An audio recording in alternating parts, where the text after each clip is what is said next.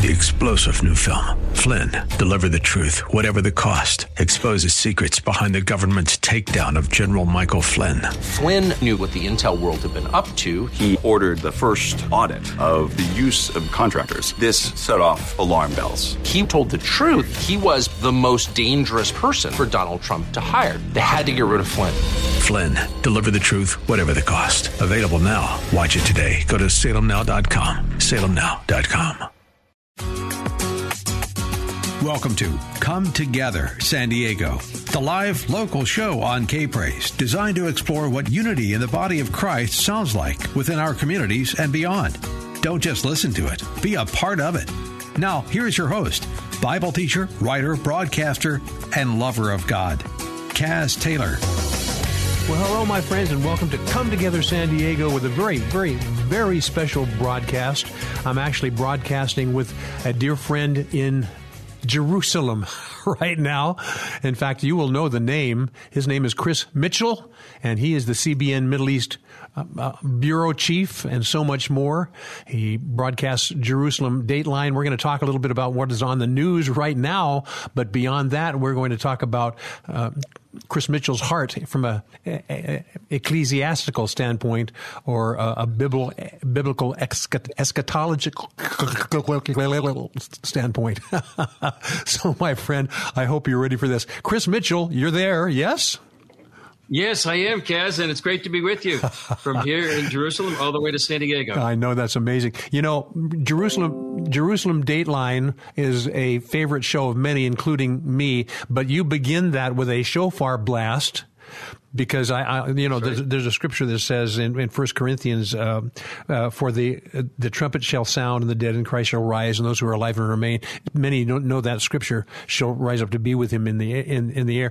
That shofar blast is amazing. So I brought my little ram's horn, not my big kudu antelope horn, but my ram's horn. Okay. I'm going to start our show with that, and you and I are going to rock and roll. Is that okay? That's great. Let's see if my lips can keep the promises that my mind just made. Hang on.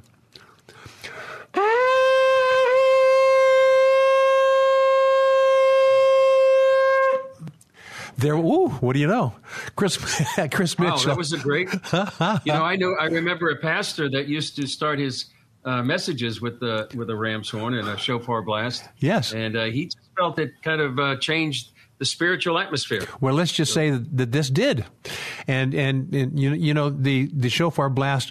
The time frame that we're in right now. This is a very significant time. The shofar blast was used with the change of seasons, the festivals and feasts and so forth, and definite important proclamations. So, I'm believing, Chris Mitchell, that this is a remarkable proclamation that needs to be heard. Thus, the ram's horn.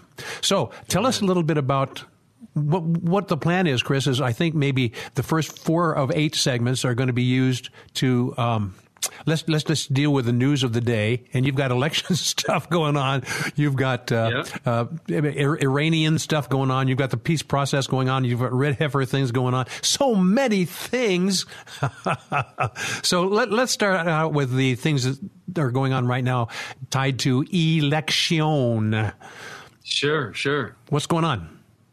Well, let's see. Just to be clear that by the time this is aired, the elections will have taken place. So what happens after the elections and after the results come in is that the president of Israel, and this is probably his most serious political decision he needs to make. A lot of what he does is ceremonial. I guess people call it soft power. As the president of Israel. He's not like the prime minister. But what he does, he sits down with all of the political parties that have qualified to sit in the Knesset. The Knesset is 120 seats, and it's a parliamentary system of government, meaning that any coalition government needs to have the support of 61 members of the Knesset to actually form a government. And unfortunately for Israel, it's been a very, very difficult time to have a stable coalition government. Yes. So they have had 5 elections in the past 4 years, and that is really unprecedented for Israel. Even though since 1988, Kaz, there hasn't been a government that has served out its complete 4-year term.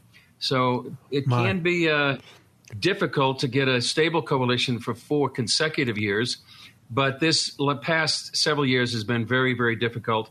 And part of it, Kaz, revolves around Benjamin Netanyahu. Yes.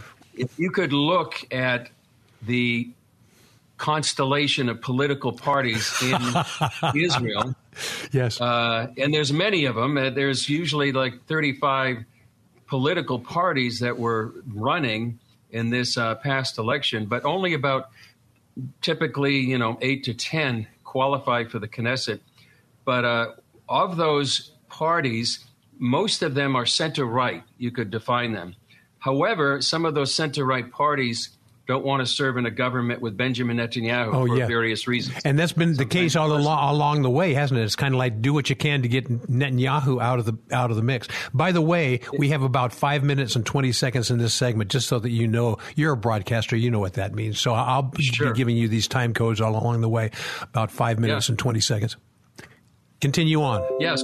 So that has been the main issue. In the last election, it was sort of anybody but Bibi was sort of the platform that the government ran on. It's not a very good policy platform, and that government lasted just about a year.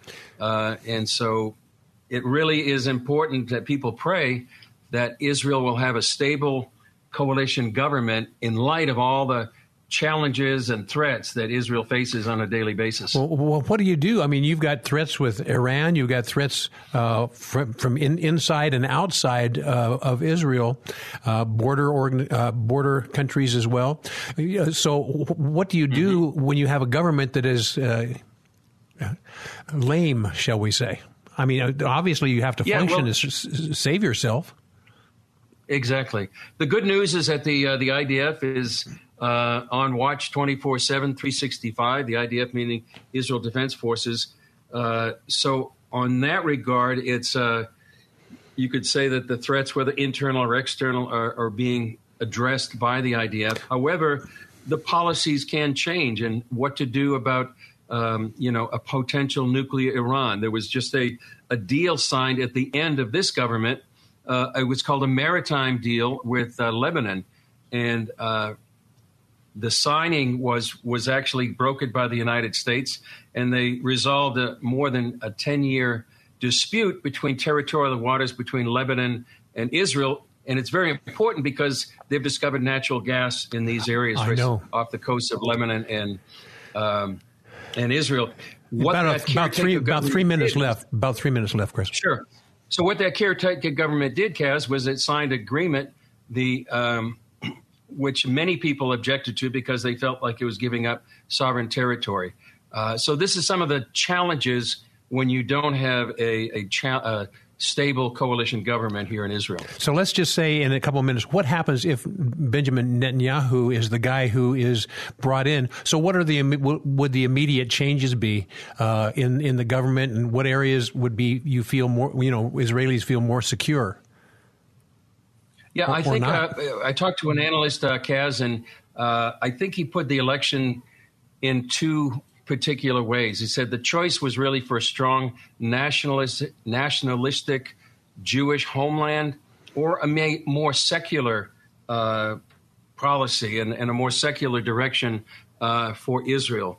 For example, the nationalistic government would probably define what the world calls the West Bank as Judea and Samaria, some of the biblical heartland. On the other hand, there are some in the former government that really said, well, we don't really want to include any investment in the West Bank because we don't think that's going to be part of Israel. So those are some of the choices and differences between, a more nationalistic Zionist government as more of a secular government. As someone defined it, sort of like an extension of Europe on the Mediterranean Sea. Yes. My listening friend, we're talking with Chris Mitchell. He's the CBN Middle East Bureau Chief and the host. I guess you co-host with Julie Stahl in many instances. Mm-hmm. Sure. Jerusalem Dateline. How can people find out about Jerusalem Dateline and listen and watch on in? Well, if they'd like, they can go online, JerusalemDateline.com. It comes out every Friday. And also, we have just begun in the beginning of October 2 programs a week. So we'll now have online Jerusalem Dateline on Tuesdays and Fridays. Yes. That's probably the easiest way people can watch it. Yes. Chris Mitchell, we're going to be coming back in just a moment or two. So much going on in the news. I wanted you to hit the election stuff first because that's really in the face right now. And right now, on the last day of October of 2022, this is a time frame where actually votes are being counted and things like that. So my listening friend, in the United States, elections are happening too. And some people feel like there's a direct parallel between what's going on in Israel and what's going on in the United States. In particular, we've faced so many challenges in the voting issue as well. So my listening friend, I'm going to be bringing Chris back in the next segment. We're going to talk about Iran and some other threats that are in the news, NOW now, because Chris Mitchell is a guy who has his thumb on the pulse of things that are going on in Israel. I'm a believer in the Lord, and I believe that Israel is the showcase for things that are happening in prophecy and will relate to things that are going on in the entire world. So Chris Mitchell and I, are you ready to come back after the break, Chris? I sure am, Kaz. Okay. Look forward to it. My listening friend, Chris Mitchell and Kaz will be right back. This is Come Together San Diego, the live local show on K-Praise. More Come Together San Diego is just moments away. Now, more of Come Together San Diego, the live local show on K-Praise. Here's Kaz Taylor. Well, welcome back, my friends. I am with a growingly good friend, Chris Mitchell, in the Middle East area. He's the CBN Middle East Bureau Chief. Chris Mitchell, Jerusalem Dateline, beginning 2 broadcasts a week now. Chris, let's talk a little bit about what's going on in Iran. I mean, it's always been threatening, but maybe that threat is a little bit more realistic. What's going on there, and how does it relate to Israel? How does it relate to America, big Satan, little Satan, and all that stuff? Mm-hmm. Yeah, well, Kaz, Iran has been sort of the nemesis for Israel since 1979, when the Iranian Revolution began. And as you said, the way they look at the world, they see Israel as the little Satan, America as the great Satan. And there was an Iranian expert that described that to me one time. He said, what it kind of means is that first they want to destroy Judaism, that would be the state of Israel, and then they want to destroy Christianity, which is represented in their minds by America. And they want to, in their long-term goals, they want to spread their Islamic theology all over the world, and they want to control the world. It sounds fantastic, perhaps, but that's what drives them, and that's part of the reasoning behind the Iranian nuclear weapons program, where they seem to be getting closer and closer. Yes. Enriching uranium almost to weapons-grade level. They have a robust ballistic missile program.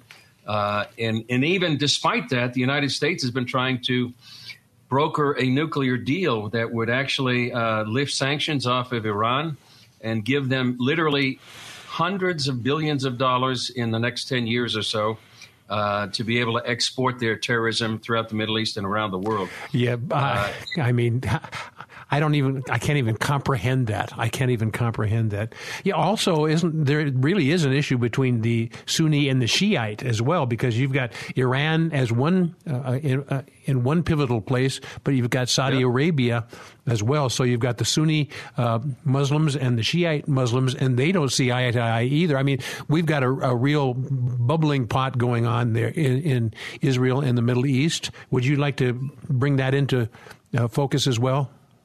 Yeah, exactly. I mean, there's been a divide between the Sunnis and the Shiites in Islam since almost 1,400 years. The big division meaning after the death of Muhammad, that the Shiites wanted the successor to come from the family line, and the Sunnis wanted the successor of Muhammad to come from the Islamic Ummah, the community of Muslims. And so that divide has existed about 14 centuries. And so in a way, people may not know this, but, you know, they see, for example, Saudi Arabia sees Iran as a mortal enemy in many of the Gulf states. Earlier this year, we were down and visiting with leaders in the United Arab Emirates and Bahrain. One of the leaders said to the group that was traveling, our three top enemies are Iran, Iran, and Iran.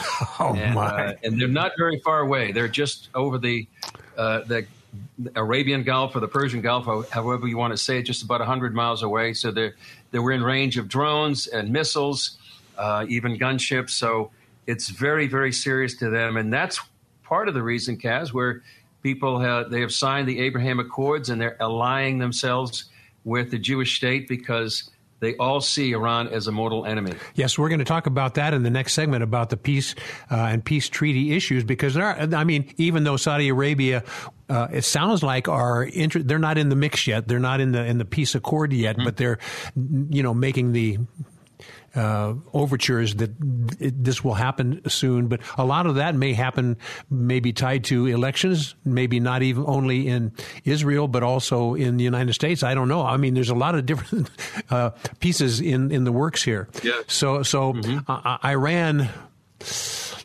people that may presume that Iran is going to change their heart. It's kind of like Iran has this mentality ingrained. It's not like it would be a passing thing that they could change their mind. This is so ingrained. It's this is their way of life, and this is how it must be. I mean, there's no compromise in that mindset. Would you like to expand a little bit on that? We have about 6 minutes or so left in this segment. Chris Mitchell. Sure. Yeah. Three things I would say, Kaz. First of all, besides their Iranian nuclear program, in one way they're exporting their ideology that really is entrenched, is sort of trying to gain military advantage on Israel's northern border inside Syria. And that's sort of what some people call here the war between wars, where it'll periodically, almost on a weekly basis, and sometimes several times a week, Israel will attack Iranian installations, perhaps missile shipments to Hezbollah in Lebanon, and that goes on a regular basis. The other thing is Iran has expanded by allying themselves now with Russia inside Ukraine by supplying them with hundreds of drones. Say that again slowly, because Ukraine is also a threatening issue, and a lot of people think that they understand what's going on in Ukraine, but they probably don't. So say that again. Well, one thing, Russia is actually allying themselves with Iran, and Iran is supplying Russia with hundreds of drones, these suicide drones that can strike any installation they may program it to strike. Right now, they're seemingly striking at power plants to actually sort of put Ukraine in a winter without power as they face the cold weather in the winter. So that's a pretty serious development. So what does Iran have that Russia wants, and what does Russia have that Iran wants? Make it clear for our listeners to understand that. Well, what Russia wants is the technology that Iran has developed with its drones. You would think that a nuclear power like Russia would have that kind of technology, but Iran has really developed their drones and manufactured drones on a scale that really helps Russia in its fight against Ukraine. On the other hand, Iran would like nuclear technology from Russia, and they would want that alliance to grow stronger, to be able to sell oil on the global market, perhaps China or Russia. But they want the kind of economic benefits that they can get by allying themselves with Russia. And I would add, Kaz, and this is a caveat to all of this, for the last several weeks, actually almost a couple of months by now, is that there had been protests inside Iran that are really posing a threat to the Islamic regime. And people, after living for more than 40 years under this tyrannical regime, really many people say they have nothing to lose. So they're going out into the streets and protesting against the government. Whether or not it can get to a tipping point to overthrow the regime remains to be seen. Yes. But these are hundreds of thousands of Iranians that are crying out for freedom, and they deserve our prayers and support. And what they're looking for is somebody in the outside world, particularly the U.S., to stand with them.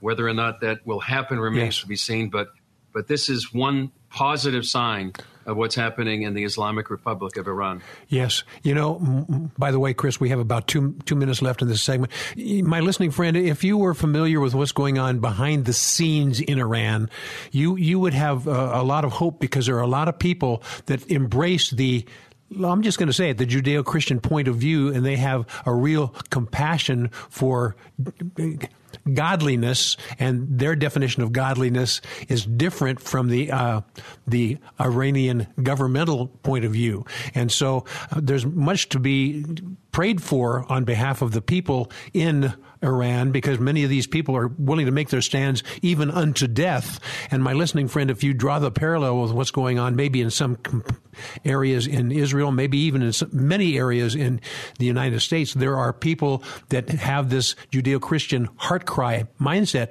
but many other people are adverse to that. And we are in the thick of things right now, wouldn't you say, Chris? I mean, we're talking not only Iran, but globally, a similar kind of thing is going on.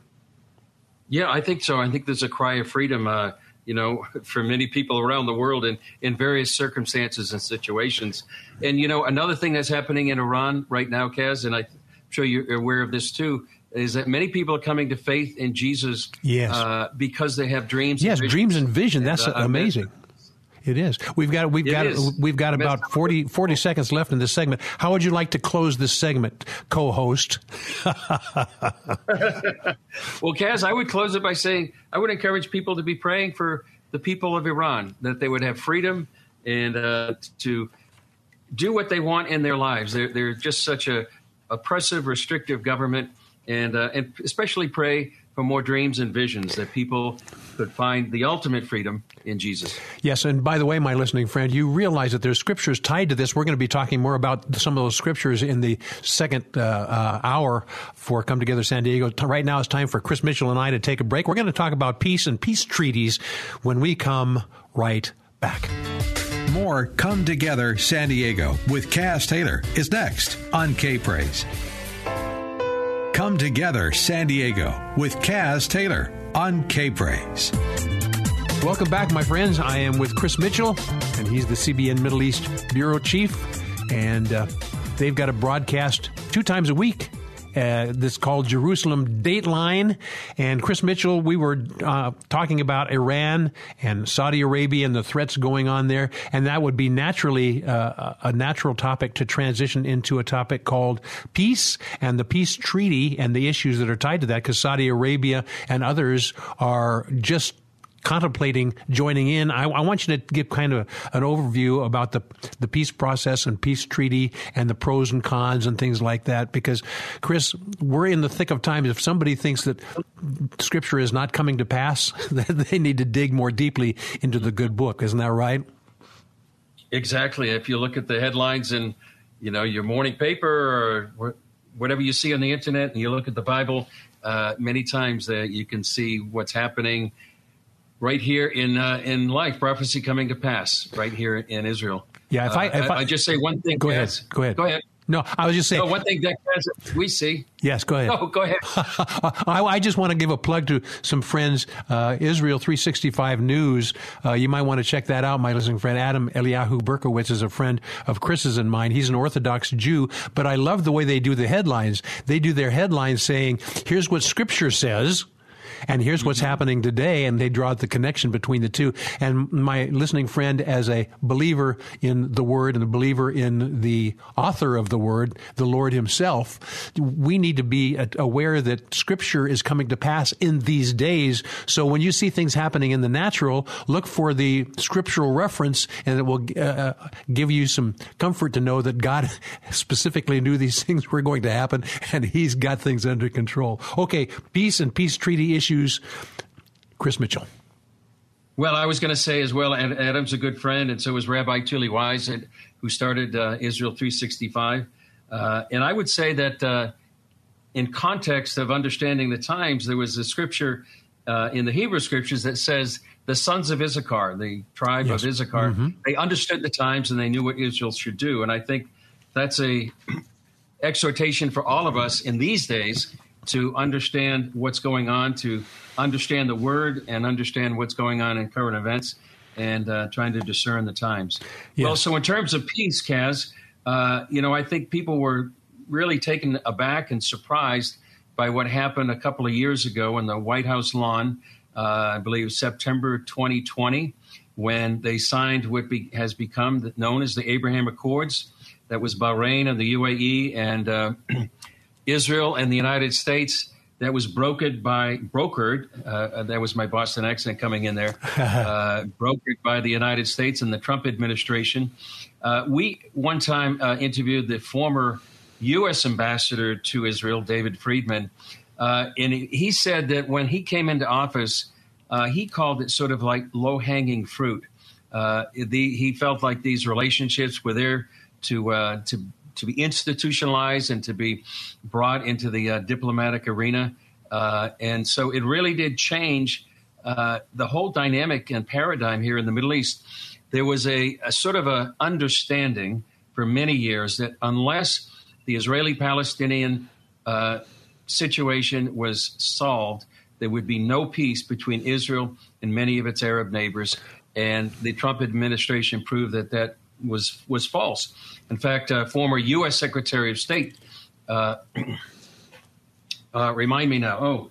Secretary of State John Kerry. Sorry, he said specifically there'll be no peace with Arab nations unless the Israeli-Palestinian conflict was solved. Well, they didn't solve that problem, but there is a historic relationship between many of these Gulf Arab nations, Morocco and Sudan, where they just are making historic peace treaties with the state of Israel, and they have military agreements now, business deals going on, and it's a really counterbalance to what's going on with Iran and other of its terror proxies in the region. And somebody described it, Kaz, in a weather analogy and said, there's a sort of a high-pressure area between these Sunni Arab nations and Israel, and there's a low-pressure area with the Shia, Iran, and many of its terror proxies like the Houthis in Yemen, Hezbollah in Lebanon, and Hamas in Gaza, and the Syrian regime as well. So it really is peace has broken out here. Unfortunately, I don't think the Biden administration has really robustly followed through on the Abraham Accords, yes, like people would have hoped. But we'll see what happens with, in the last couple of years of the Biden administration, and whether or not Israel on its own will go ahead and sort of ratify these relationships that many times have been going on behind the scenes. Exactly. For example, in Saudi Arabia, there's been relations, there's been meetings with, say, the former U.S. Secretary of State Mike Pompeo, Benjamin Netanyahu. Are you saying those meetings are still going on? Well, I'm not saying they're still going on. I would think they are, but we don't have any knowledge of that. But they certainly did while the Trump administration was in office. Yes. And we'll see if some of these things will come to fruition. Yes. Chris, I've been over there a number of times, as you know, and that's where we came to know one another. But one of the times I was doing a documentary over there, so I was meeting with Palestinian people. I was meeting with people from the Knesset. I was meeting from a whole bunch of different people to trying to show some kind of an overview of what the people behind the scenes were doing. And one of the things that I discovered, because we brought students from about 7 different nations there to observe, and the whole documentary was tied to that. But one of the things that I discovered was, when you talk about the people within the land, these people, whether they have a Muslim background or whether they have Jewish background or whether they have Christian background, they really have a heart for peace. I mean, they get together fine. They play soccer together. They share grocery stores and things like that. But as soon as you get politics into the mix, the people have ulterior motives on what they want to do. And then also the issue of land for peace and all these other things take the foreground. And all of a sudden, the truth of the heart of the people, just like in Iran right now, the truth of the heart of the people is lost through politics. We've got about 3 minutes left in this segment. Go ahead, Chris. Kaz, I would agree. I think if people would come here to Jerusalem, they would see Muslims and Christians and Jews, sharing shops or cafes. Yes. If you go down to the old city in Jerusalem, That's what you're going to see. And that doesn't dismiss the fact that under the surface sometimes there are tensions and sometimes conflicting and competing worldviews. But on the ground, sometimes it's not quite the same thing that you see, on the news. In fact, we were just during the end of the Feast of Tabernacles, we went to a community called Ephrat, which is not too far from Jerusalem, and it's part of Bethlehem, actually, Bethlehem Ephrata. You can find that in the book of Micah. Yes. And so at the end of the Feast of Tabernacles, the mayor of Ephrat, his name is Oded Reveri, he invited many of his Muslims neighbors to come in and enjoy his sukkah. That's part of the feast where people build a sukkah, which is representative of what happened when the Israelites were in the desert and they lived in these booths or sukkahs. And he said this is sort of the grassroots way towards peace, where individuals, neighbors can get together and get to know one another. In fact, when we were there covering that story, we talked to a doctor who makes house calls in Palestinian villages and actually has a clinic where he brings over Palestinians so he can treat them free of charge. And so that's the kind of grassroots good news stories that people sometimes miss when they see things in the media that just show one side of the story. Yes, yes. Well, my listening friend, we've got so much more going on. We're here for this hour and also all the way through the next hour. The next hour, I'm going to have Chris. We're talking about news stuff in this first hour of this 2-hour broadcast. And the second hour, I'm going to have Chris take off his journalist hat and put on his eschatological hat. You got both of those hats handy, Chris? I do. I'll put them on. Okay, we've got exactly 1 minute left in this segment. So close this, and then we'll go to the next segment. Well, I think people should be praying for people here on the ground and for these grassroots movements like Mayor Oded Reveri, that people could actually get to know each other and work together. And when we were there, we interviewed a well-known Arab leader. His name is Asaf Jabari from Hebron, who really has taken a pioneering role to work with his Jewish neighbors, and those are people to be praying for, and things that would flourish and bring peace. Very good. My friend, maybe peace is more at hand than you think, especially if you incorporate the Creator, the God of Abraham, Isaac, and Jacob in the mix. We're going to talk more about that when Chris Mitchell and I come back. But right now, we're going to, in the next segment, I'm going to have Chris talk a little bit about a thing called the red heifer, as seen in the book of Numbers, chapter 19, and also in Hebrews, when we come right back. This is Come Together San Diego, the live local show on K-Praise. More Come Together San Diego is just moments away. Now, back to Come Together San Diego, the live local show on K-Praise with Kaz Taylor. Welcome back, my friends, with Chris Mitchell, Jerusalem Dateline. And this is a broadcast that is available for you to view. And Chris Mitchell is with me, and he's in Israel. He's in Jerusalem, and I'm in San Diego, California. And the latitude of these two areas are very similar. So in many ways, I think we're intimate friends on many different planes, Chris Mitchell. So on latitude as well. Yes. Yeah, exactly. And when I say different planes, I'm going to use that as my, Kaz. He uses puns and things like that. When I say the word planes, I'm going to also talk about a plane called American Airlines that landed in Israel not long ago, and it had cargo on it that was cattle, but it was not just general cattle, because Israel would probably not have received that. But this was very special cattle. It is cattle spoken of in the book of Numbers, chapter 19. And these cattle were what we would call red heifers. This was a most remarkable event, wasn't it, in Israel? You were covering that. I saw that you were covering it. And that was one of the reasons I came to Israel not long ago, to set up an interview between you and Byron Stinson, the guy who from Texas helped bring over five red heifers. Talk a little bit about the red heifer point of view. And a lot of people can go, never heard of it. Chris Mitchell. Well, the red heifers is actually in Jewish law, it's a very important idea. It is in the book of Numbers. And what I'll read just a couple of verses here in Numbers 19. Now the Lord spoke to Moses and Aaron, saying, "This is the ordinance of the law which the Lord has commanded, saying, speak to the children of Israel that they bring you a red heifer without blemish, in which there is no defect, and on which a yoke has never come.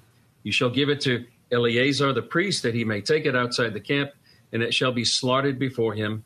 And Eleazar the priest shall take some of the blood with his finger and sprinkle some of the blood 7 times directly in front of the tabernacle of meeting." And last verse I'll read. "Then the heifer shall be burned in its sight, its hide, its flesh, its blood, and its offal shall be burned." The whole idea behind the red heifer, Kaz, and as you know, the ashes of the red heifer are used to purify the priest for the sacrifice in the temple.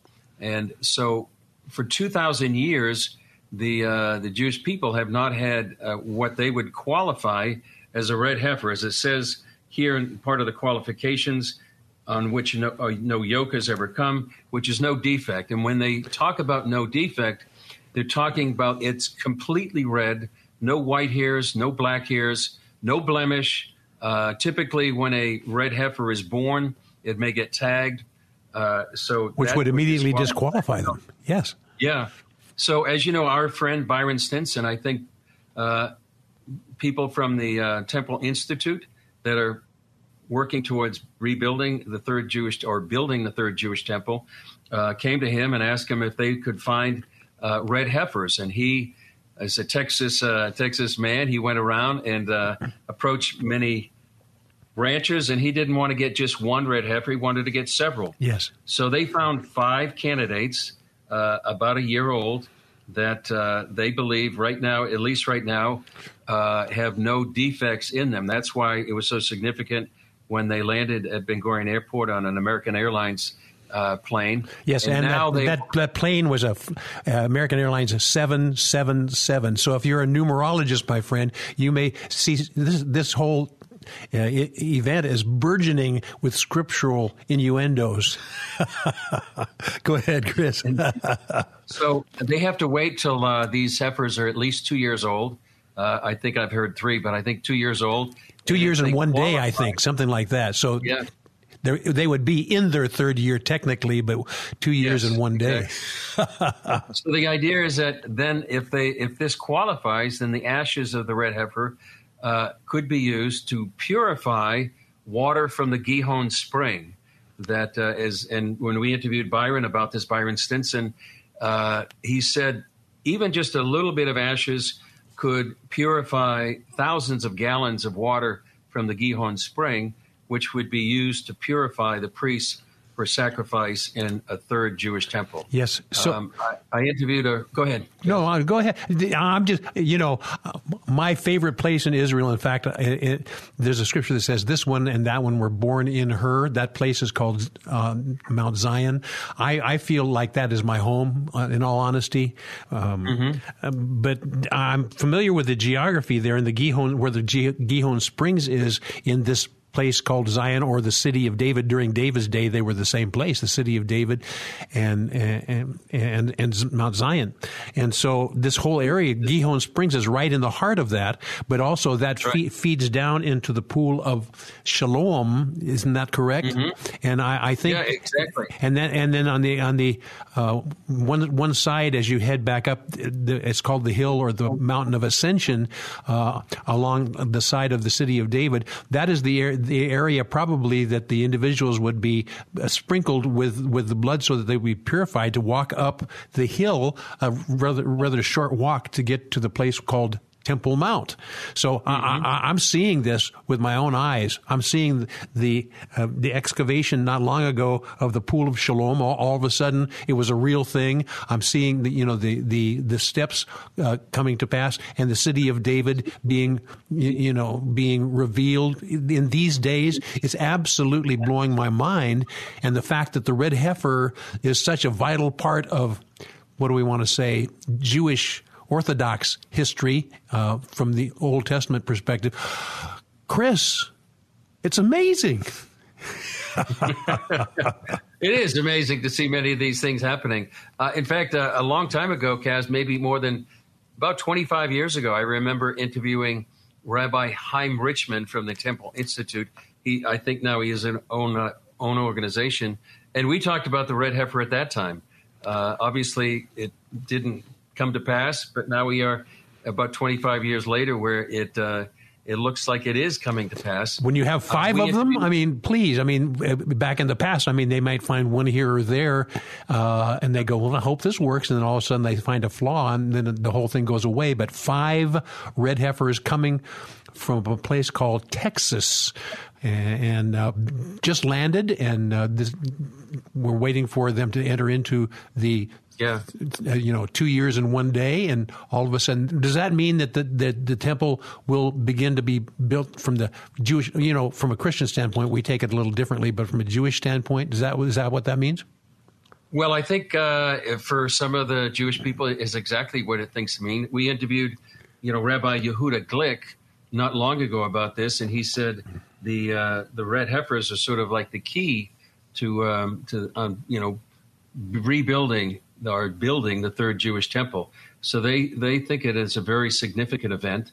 I think it's whether or not or when that will happen. The Temple Mount is likely the most contested piece of real estate on earth. Yes. So how and when a Jewish temple could be built there next to the Dome of the Rock, instead of the Dome of the Rock, remains to be seen. But there is a movement, I think, among some Jewish people to be able to, as a first step, to be able to pray on the Temple Mount. Yes. You may know, or people may in the audience may not know, that what's called the status quo exists on the Temple Mount, which means that only Muslims are allowed to officially pray. Non-Muslims, Jews and Christians are not.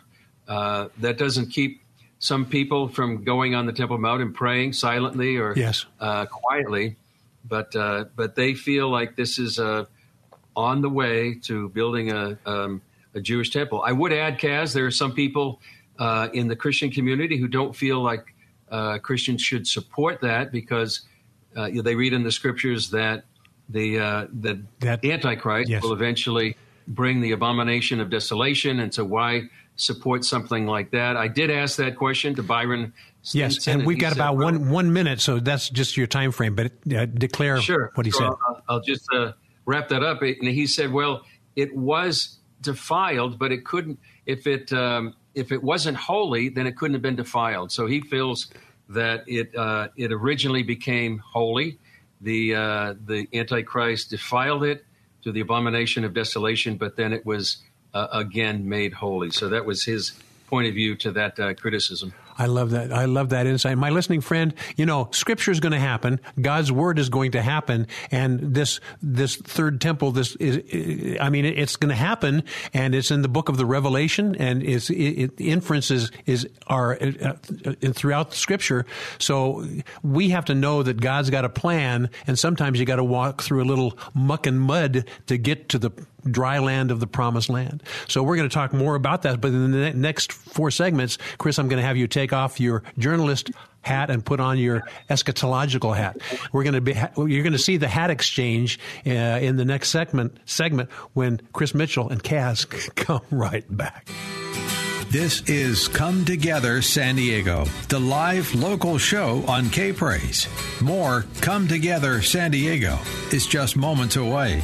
I'll tell the world. Come Together San Diego with Kaz Taylor on K-Praise. Welcome back, my friends. This is the second hour of Come Together San Diego, and my co-host for the second hour, guess what? It's the same as the host for the first hour. His name is Chris Mitchell, and he is the bureau chief for the Middle East, stationed in Israel, in Jerusalem, and he's got a broadcast that he oversees and kind of is the chief overseer, I would say. He has Julie Stahl as one of his fellow people on the air, a number of other people as well, but it's called Jerusalem Dateline. Chris, it's time for us to have the Chris Mitchell journalistic hat taken off and the eschatological hat put on. Chris, let's talk a little bit about the biblical point of view maybe talk about how God has placed you in this time, in this place, to do God's stuff. And, there are a lot of other people around that God has placed in Israel that have a supernatural calling as well. But as you come together with other people in other nations, maybe even a nation called the United States of America, we can find common denominators, and our singular understanding of Scripture, when it is made collective, like with other believers, all of a sudden it is the fuller portion of the body of Christ, and God will further reveal himself to and through his kids. So you're in a remarkable place, and many people would say he's in one of the most pivotal places that a believer in the God of Abraham, Isaac, and Jacob could be in, and that's YOU. Kind of give us your perspective from that, and then we'll kind of jump into some other eschatological things now that your hat has been exchanged. Go ahead, Chris. Well, part of it is a personal journey, and I first came here in 1996, and for the first time, and fell in love with the land and its people, and not realizing that 4 years later, in 2000, my wife and my 3 children would be here.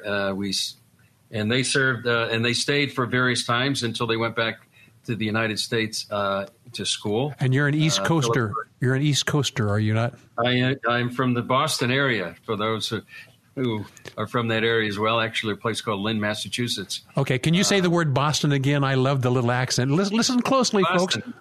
Oh, Boston, and that's where we pakaka. So he's East Coast, he's left coast, and I'm on the left coast. He's on the right coast. Right. Yeah. It's not necessarily a political points of view, but a geographical, I guess. Thank you for pointing that out. And so one thing that did happen before I did move here is that I think it was in 1998. I went to a meeting with Derek Prince, the well-known Bible teacher, and he related a story that in 1948 he was leaving the British Army, and he was telling a elderly Jewish woman that he wanted to live in Jerusalem. And so she said to him, "Well, Derek, you don't choose Jerusalem. Jerusalem chooses you." Oh, that's so true. That's so true. So when he said that, it kind of pierced my heart, and I thought, well, maybe, Lord, you're choosing us for Jerusalem. The next year, my boss put out an email for volunteers to start a news bureau in Jerusalem. I was the only one to volunteer. You were the only one to volunteer? Really? Yeah. Wow. Yeah. Glad you did. Sort of like, I'm glad I did too. I'm glad I said yes. And one thing that happened before I came, I was praying about coming, and I was in Tel Aviv, and for one of the first times when I had actually arrived, and I was praying about coming. I was on the balcony from Tel Aviv looking toward Jerusalem, and I had a kind of a picture in my mind's eye that the Lord was calling individuals and organizations to the city and to Israel to help prepare the way of the Lord, and felt like we were part of that. And I think from a Christian perspective, I think a lot of people are feeling that. And from a Jewish perspective, I as you know, some of our friends believe they're in a time of redemption that's what they're looking for. So it is an amazing place to be. And the first book that I wrote, Kaz, was called Dateline Jerusalem. And the theme of the book, you could say that 2,000 years ago, all roads led to Rome. 2,000 years later, all roads are leading to Jerusalem. And let me say that in the early New Testament, originally all roads led to and through Jerusalem, and then a little bit later on, there became some Roman influence, so that all roads led to Rome. And maybe that is a real big part of the anguish that the world is facing, but you may or may not want to talk about that. That's one thing that's in my awareness. Yeah. Well, I think Jerusalem is sort of the crossroads of history and prophecy, and I just like the prophet Zechariah said that, the nations will come against Jerusalem, and Jerusalem will become a burdensome stone. I think we see the trends, and I think yes. I think many Christians, millions and millions, would agree that we are in the last days. Some would say we're in the last of the last days. And I think when you look at what's happening in the world today, as we previously mentioned, and you look at the Bible, you can see prophecy coming to life. Yes. And let me just mention one thing. In the book of Ezekiel, talks about the dry bones, and we interviewed, Yaakov Kirshen. He's the cartoonist that does Dry Bones, and the inspiration for that is the book of Ezekiel, yes, where the dry bones in the valley come to life, and it's the Jewish people coming back to the land and coming back to life. Yes, and so we see that many times. We've done stories on Aliyah, and going down Ben Gurion. Yes. People coming from North America or Ukraine or the former Soviet Union. And it really is watching the Jewish people come back to the land, like from Ethiopia. They get off the plane and they kiss the ground. It's literally seeing prophecy come to life. Does this stir you, or does this hurt your heart, or how do you reconcile this? You made a statement here, which I know is scriptural and it's true, but it breaks my heart. And you talked about every nation shall come against Israel. So every nation includes the United States. It includes some of the other nations that have been very prolific on behalf of Israel. That breaks my heart. And in some ways, I'm seeing that happen in every nation, including the United States. But then while it says every nation, like you talked about earlier in an earlier segment about Iran and the Iranian people have a real love for Israel, I believe in the United States of America, while governmentally maybe the tendency is going that other direction, I'm given heart to realize that perhaps nations will come against Israel, but many or most of the people in many of the nations will not come against Israel, but are in favor of Israel. Would you reflect on that? We've got about 3 minutes and 10 seconds in this segment. I think there's an amazing trend. In fact, I was interviewing someone earlier today, Gidon Ariel from Root Source, and they're doing something commemorating the Kristallnacht, the Night of Broken Glass, on November 9th, 1938, where hundreds of synagogues and hundreds of people were either killed or wounded or arrested. And at the time, many Christians were silent. And I asked him, is there a difference today? And he said, absolutely, because there are many believers around the world who are choosing to stand with Israel right now, choosing to stand against anti-Semitism, choosing to stand against the BDS movement, speaking out against Iran. I think in these last days, there will be many people who will stand with Israel and stand with the Jewish people and pray for the peace of Jerusalem. That's a big part of what many people are doing around the world. Robert Stearns has this annual event called Day of Prayer for the Peace of Jerusalem, bringing millions of people to pray, and not just that one day, but throughout the year. And I think that's one thing that I think we see prophetically, is that, many people around the world are choosing not to be silent like they did in the 1930s and 40s, but to stand up and to speak out and to tell the truth about what's happening in Israel. Yes. So now that you're wearing your eschatological hat, we're going to be taking a break in about 1 minute. But Chris, one of the things that strikes me is it used to be in many nations, including the United States, you could make a stand for Israel and you wouldn't it wouldn't offend anybody in America that you have this love and embrace for Israel and the Judeo-Christian values and the God of Abraham, Isaac, and Jacob. You could make that stand and it wouldn't cost you anything. In some areas, in some nations, and perhaps, shall we say, possibly the United States of America as well, when you make that Judeo-Christian stand, it's going to cost you something. It's going to cost you something like never before. And we in America thought, that's never going to cost us something because we're a Judeo-Christian nation. Now we're having to revisit things in a way that is remarkable and also dangerous, but it re-emphasizes the fact that you have to have, not only a passive belief in the Lord and God's plans, but even unto death if that's necessary. That's amazing. Chris, we can talk a little bit more about that in the next segments, if you would be so kind. My listening friend, Chris Mitchell of Jerusalem Dateline, and Kaz will be right back. More Come Together San Diego with Kaz Taylor is next on K-Praise. Now, more of Come Together San Diego, the live local show on K-Praise. Here's Kaz Taylor. welcome back, my friends. I have this man who has changed his hats since the first hour of Come Together San Diego. My co-host is Chris Mitchell. He is the CBN Middle East Bureau Chief, and they have a twice-a-week program now called Jerusalem Dateline. Chris Mitchell, how does it feel wearing that different hat?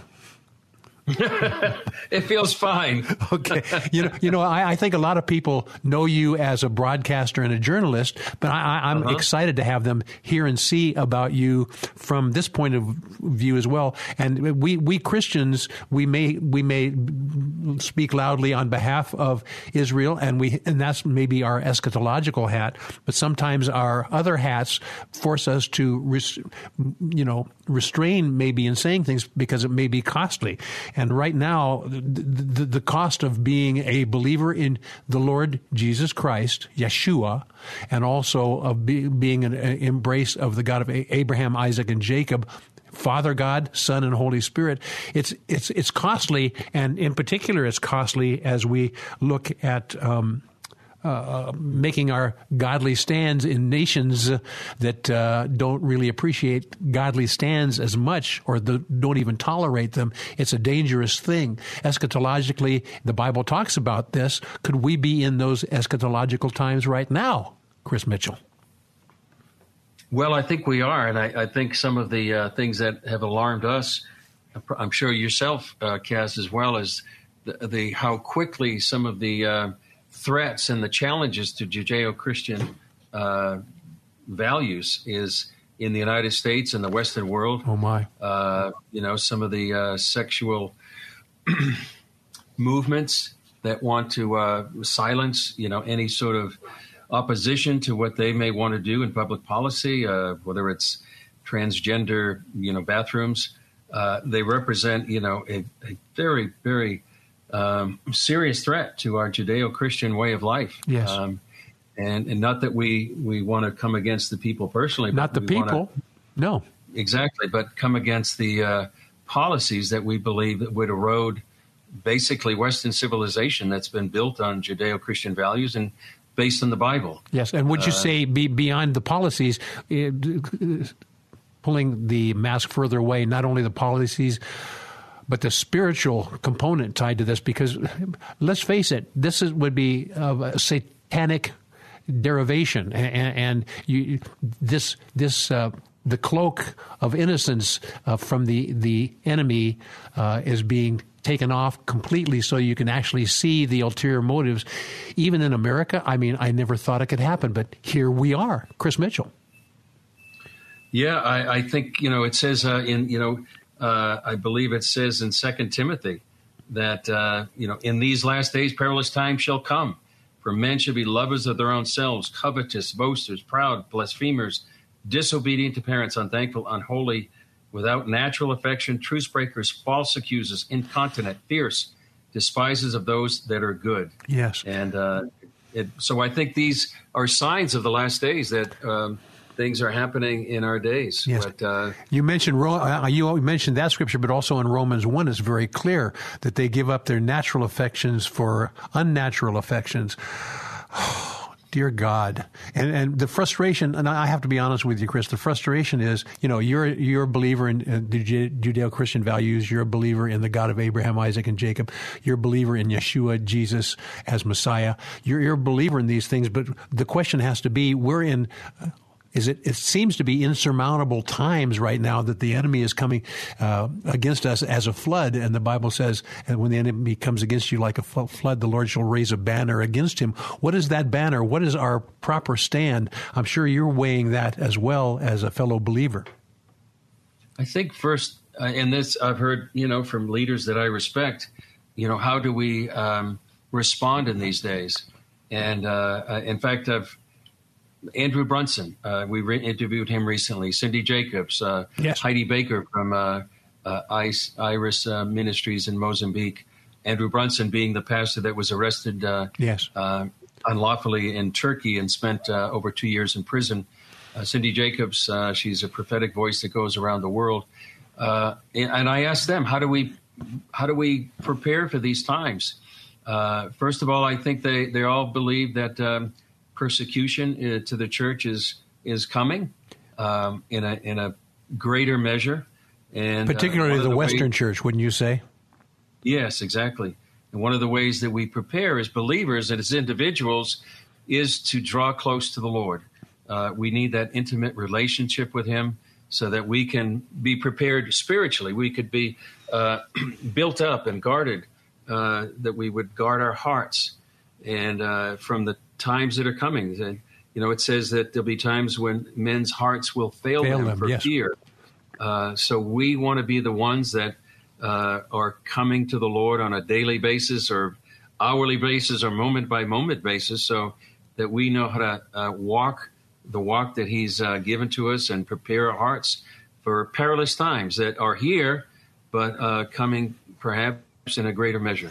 Yes, and you look at the news, Chris, you look at your news at the CBN Christian Broadcast Network, and that news is always seeded with Judeo-Christian values, so you can always rely on the broadcasters. I appreciate this CBN has been faithful to that for decades, and so I appreciate that more than you know.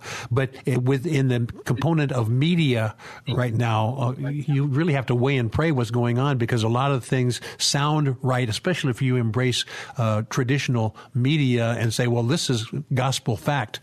Maybe in the past you get a lot of gospel fact out of it, but not anymore. So it is a bit frustrating, and you talk about it in the scripture earlier about we're looking through a glass darkly.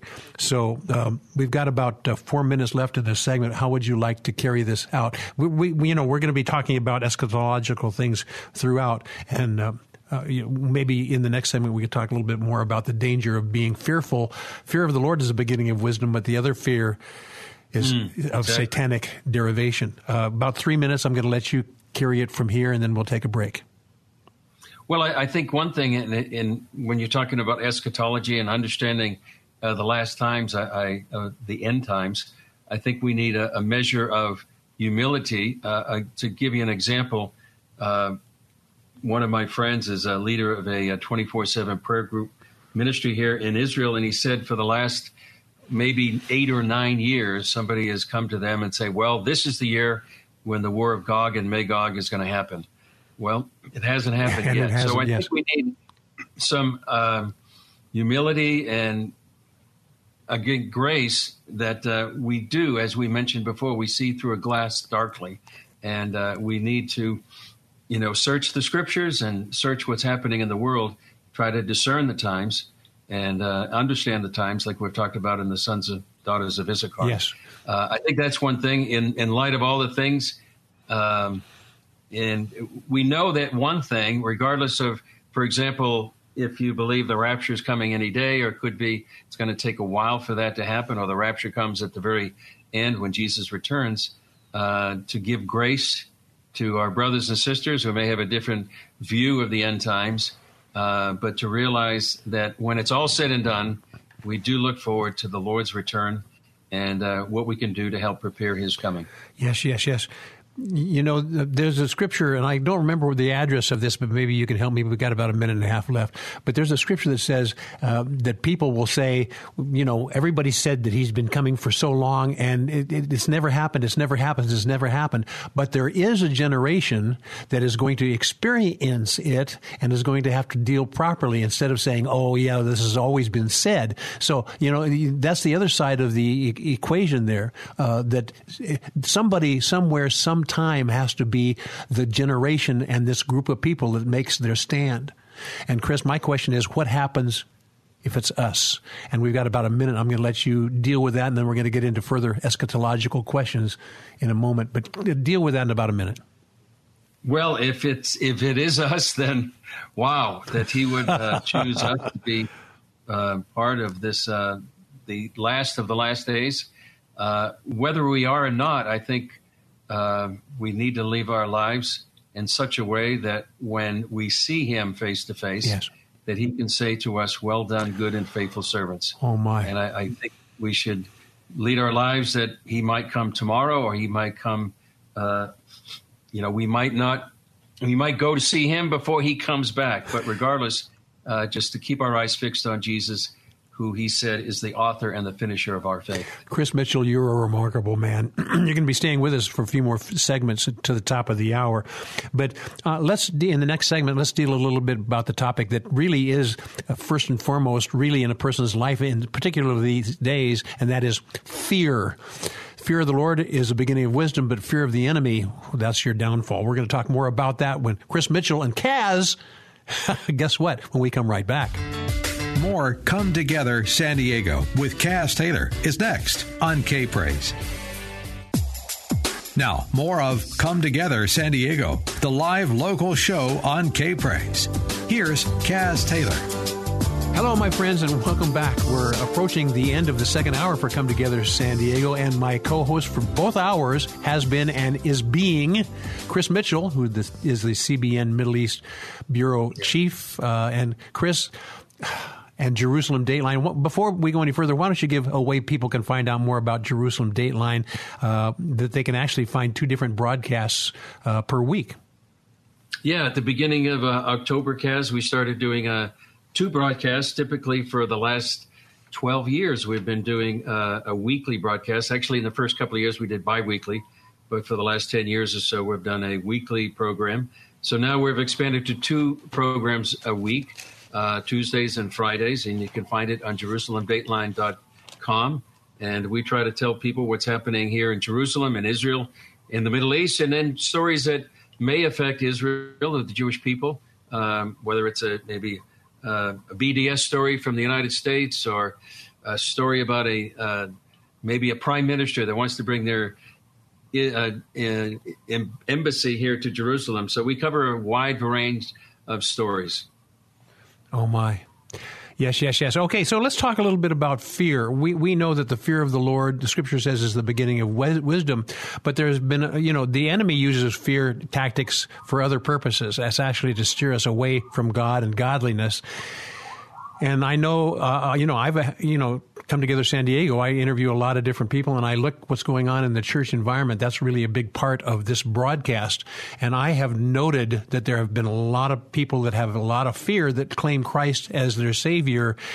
And I want to spend a little bit of time with you in this as far as the fear of the Lord is the beginning of wisdom, but the fear of things happening against you, it implies your lack of faith in the Lord and the Lord in your behalf. Would you like to talk a little bit about that, Chris Mitchell? Yeah, I guess we do live in uncertain and perilous times. We live in uncertain financial times. It's certainly been a radical change in the last couple of years, and particularly in the United States, where inflation has gone to double digits.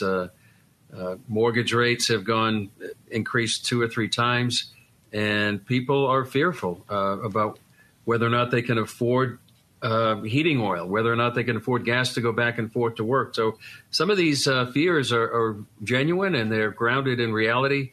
But where is how can we combat those things, and how can we keep our hearts fixed on Jesus, who, as we had talked about, is the author and the finisher of our faith, in spite of these financial challenges, emotional challenges, and the uncertainty. And that we talked about earlier, too, about the attack on Judeo-Christian values that are eroding civilization. But on a personal level, family level, community level, a church level, they really are an assault on our worldview and way of life. I can talk, too, about recently we interviewed Heidi Baker from Iris Ministries in Mozambique, and there is horrific persecution going on there. And we're just horrible things are being done to believers, whether it's torture or killing or stealing land and homes and houses. And despite that, there are, just remarkable stories of faith in facing this horrific persecution, even death. And I think those are inspiring stories. We in the West may not face that kind of persecution, but it seems like increasingly we're facing threats to our way of life and to our understanding of Judeo-Christian values. So how do we combat fear? I think we combat it by standing on the Word and getting close to the Lord, and letting the joy of the Lord be our strength, And in those ways that we can stand individually, but we also want to stand with our families, and we want to stand with our Christian families, our churches and congregations, so that we can face this together. That's right. And I think at Hebrews it talks about forsake not the assembling of yourselves together. And I think especially in these times, it's more important than ever that we have a body of believers that we can pray with, we can support each other in the midst of tough times. Yes. And one of the things that you said, and I agree, but also I want to just kind of bring a slightly different point of view, which I'm convinced you'll agree with. But, we need to know the Word and study the written Word of God. And we know where the written Word of God is in His Scripture in the First Covenant, or some people would call it the Old Testament, or the First Testament, and then also the Second Testament, which other people might call the New Testament. But studying the Word has remarkable value, but also you mentioned something else about listening to Holy Spirit. And Holy Spirit takes the Word of God and He translates it into something that's palatable to your spirit. And the Holy Spirit is remarkable in that, and one of the things that the enemy does not have access to. The Scripture talks about, since the fall, he's been studying. He knows the Word of God because he knows the Creator of the universe, and he knows the things that God has had written down. And he's been, and the enemy, Satan or Lucifer, has been studying the written Word so that he can even use the Word of God against us. He can use the Word of God against us, but he does not comprehend the nuances of Holy Spirit as speaking directly to our individual personal heart. So Holy Spirit may use different vernacular with Chris Mitchell than Holy Spirit would use in vernacular with Cass Taylor. But the whole point is Holy Spirit will communicate things in a way the enemy can't access. The enemy says, I know what Scripture says, and I know how I'm going to combat this, and I'm going to show them delusions, and they're going to think those delusions are true. But he cannot combat the Word of God through Holy Spirit into our own spirit. Would you like to speak about that a little bit? We've got about 3 minutes left in this segment.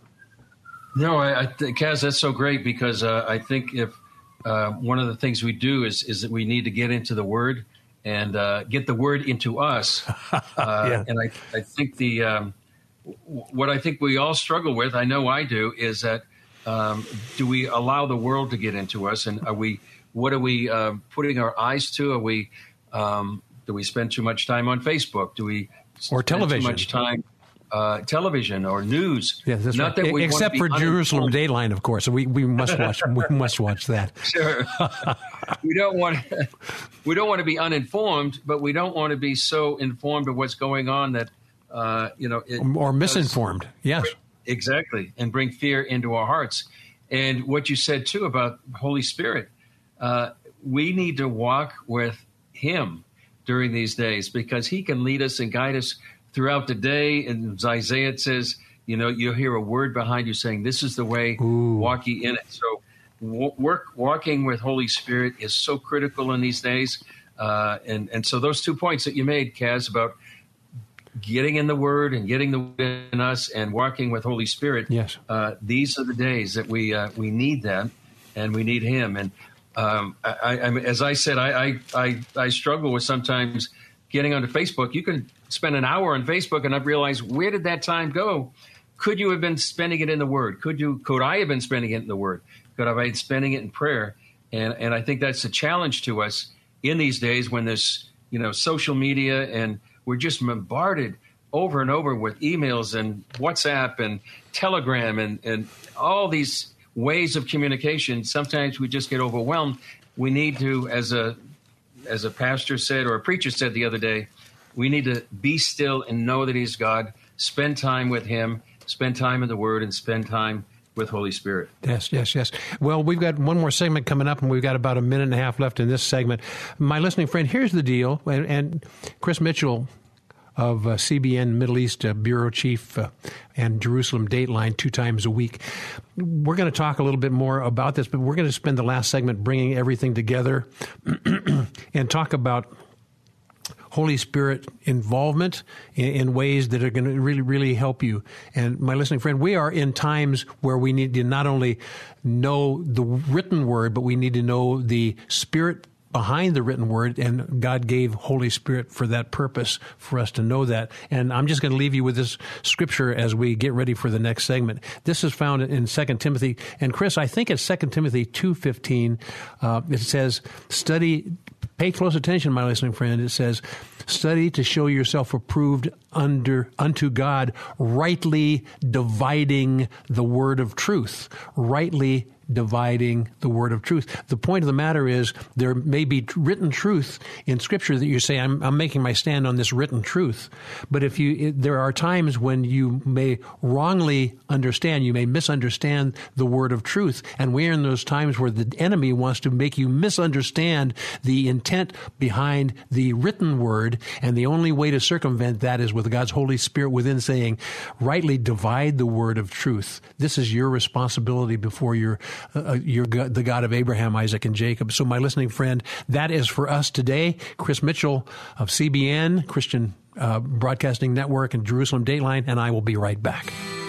This is Come Together San Diego, the live local show on K-Praise. More Come Together San Diego is just moments away.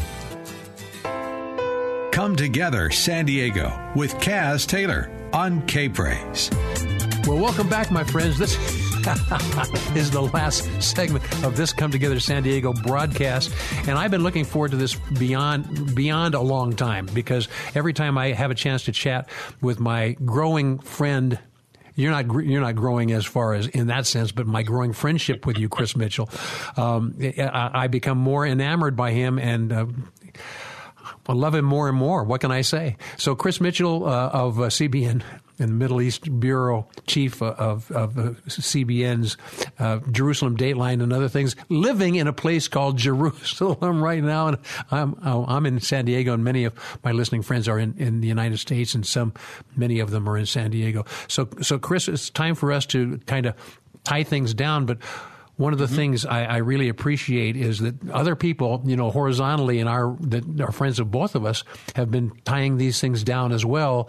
And when we start gleaning from, I start gleaning from Chris Mitchell's point of view, and he takes a few nuggets from Kaz's point of view, and other people horizontally, all of a sudden we get a greater picture of what God intends for these final days. And also, it fulfills that Hebrews chapter 10, I think, forsaking not the assembling of yourselves together as a manner of some is, so much the more as you see the day approaching. Chris, here we are, and we're doing that right now.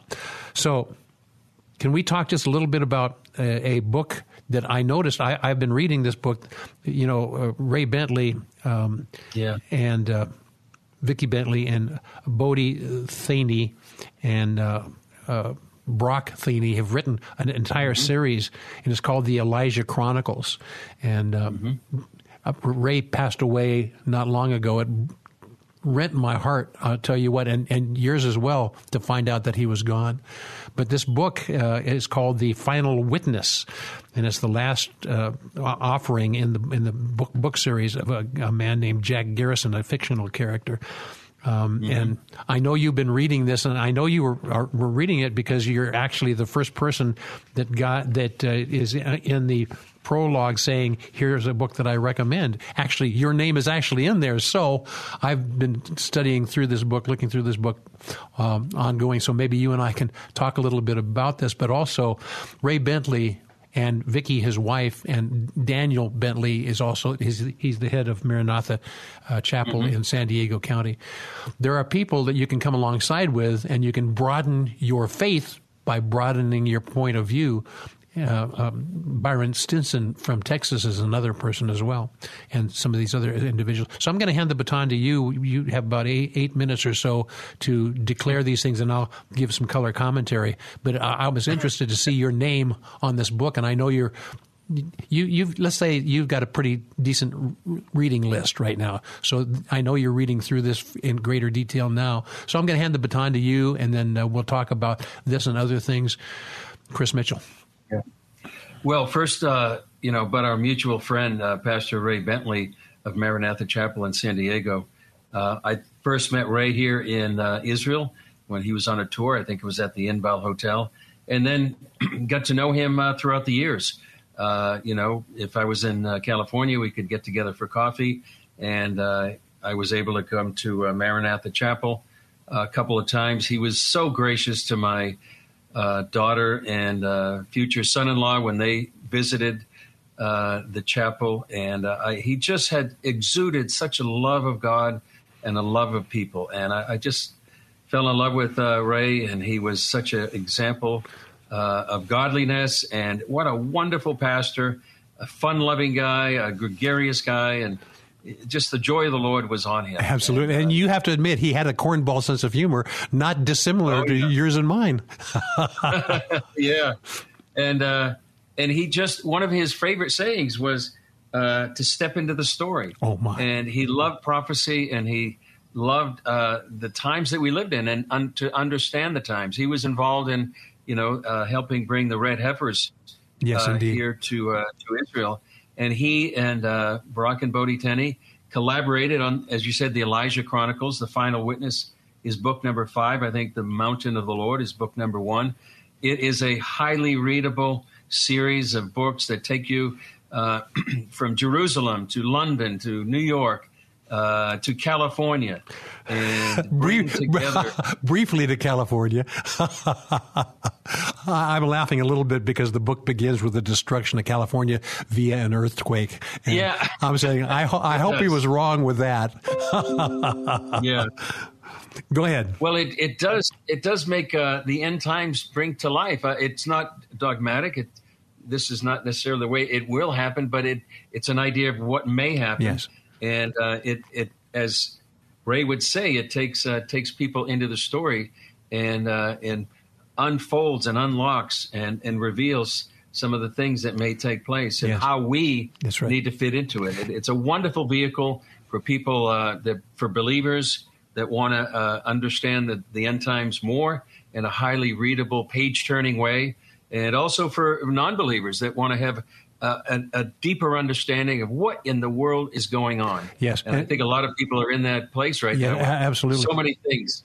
One of the things, geopolitically, financially. Yes. One of the things that I really appreciate about Ray that really cemented our friendship over the years, and that was, it's not just eschatology. It is eschatology tied to feasts and festivals, Hebrew harvests, and days and years, because this is God's language. God's language is using, his feasts and festivals, days and years, the temple. To understand about the temple, you have to understand about the tabernacle of Moses before you can even think about understanding the tabernacle of David. All these different things that Ray and I hit on, which really expanded our knowledge. My listening friend, right now, we need to have an understanding of these godly feasts and festivals. I was about ready to say Hebrew feasts and festivals, but these feasts and festivals are God's, and the Hebrews and Jews are relegated to share their truths about the months, the years, the days, the seasons.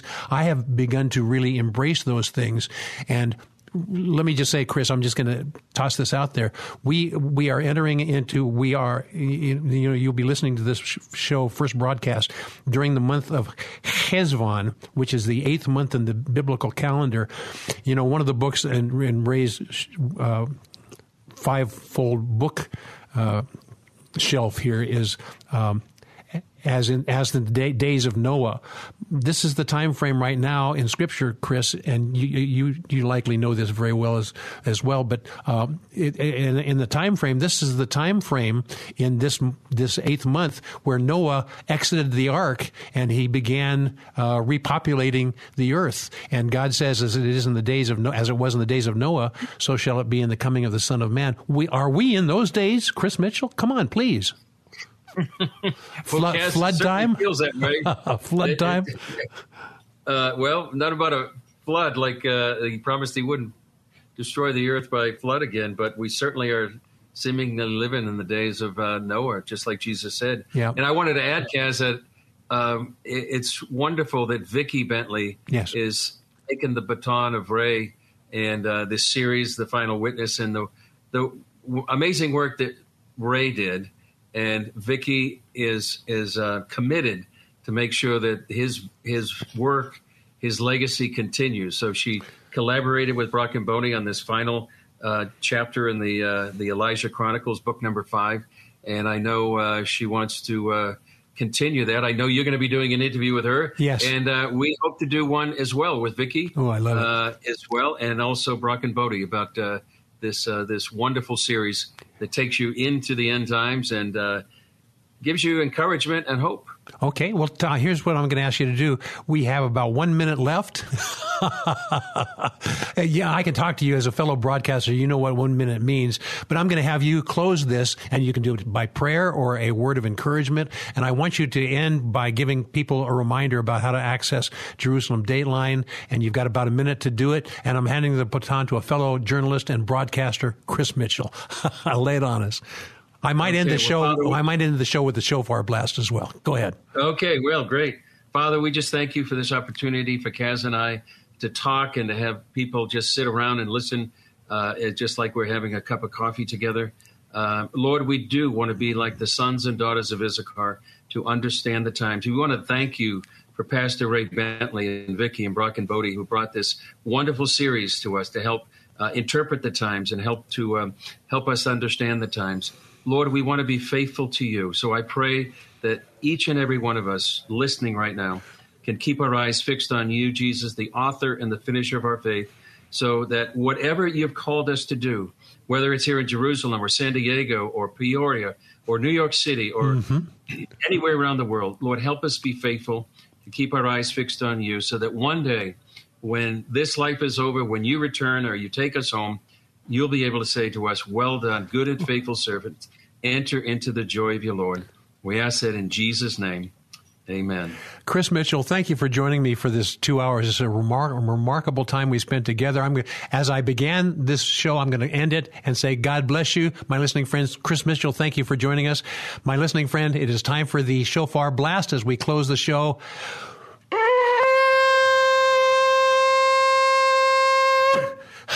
Listener, Chris Mitchell, God bless you all. Thanks for joining Kaz Taylor and his many friends, including you, for Come Together San Diego.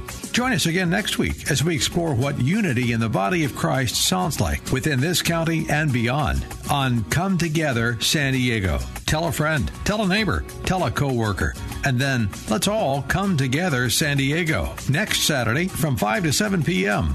on K-Praise. 3-star General Michael J. Flynn, head of the Pentagon Intelligence Agency, knew all the government's dirty secrets. He was one of the most respected generals in the military. Flynn knew what the intel world had been up to. He understood its funding. He ordered the first audit of the use of contractors. This set off alarm bells. The explosive new documentary, Flynn, Deliver the Truth, Whatever the Cost, uncovers the facts behind this scandal. Flynn told the truth. He was the most dangerous person for Donald Trump to hire. I find out the worst enemy that I'm going to face in my life is right here in America. They took my assessment and they wanted me to change it. And I was like, I'm not changing it. They had to get rid of Flynn. With in-depth interviews, archival footage, and never-before-seen personal records of the man behind the headlines. I just felt like I was drowning. Flynn, Deliver the Truth, Whatever the Cost. Available now. Watch it today. Go to salemnow.com. salemnow.com.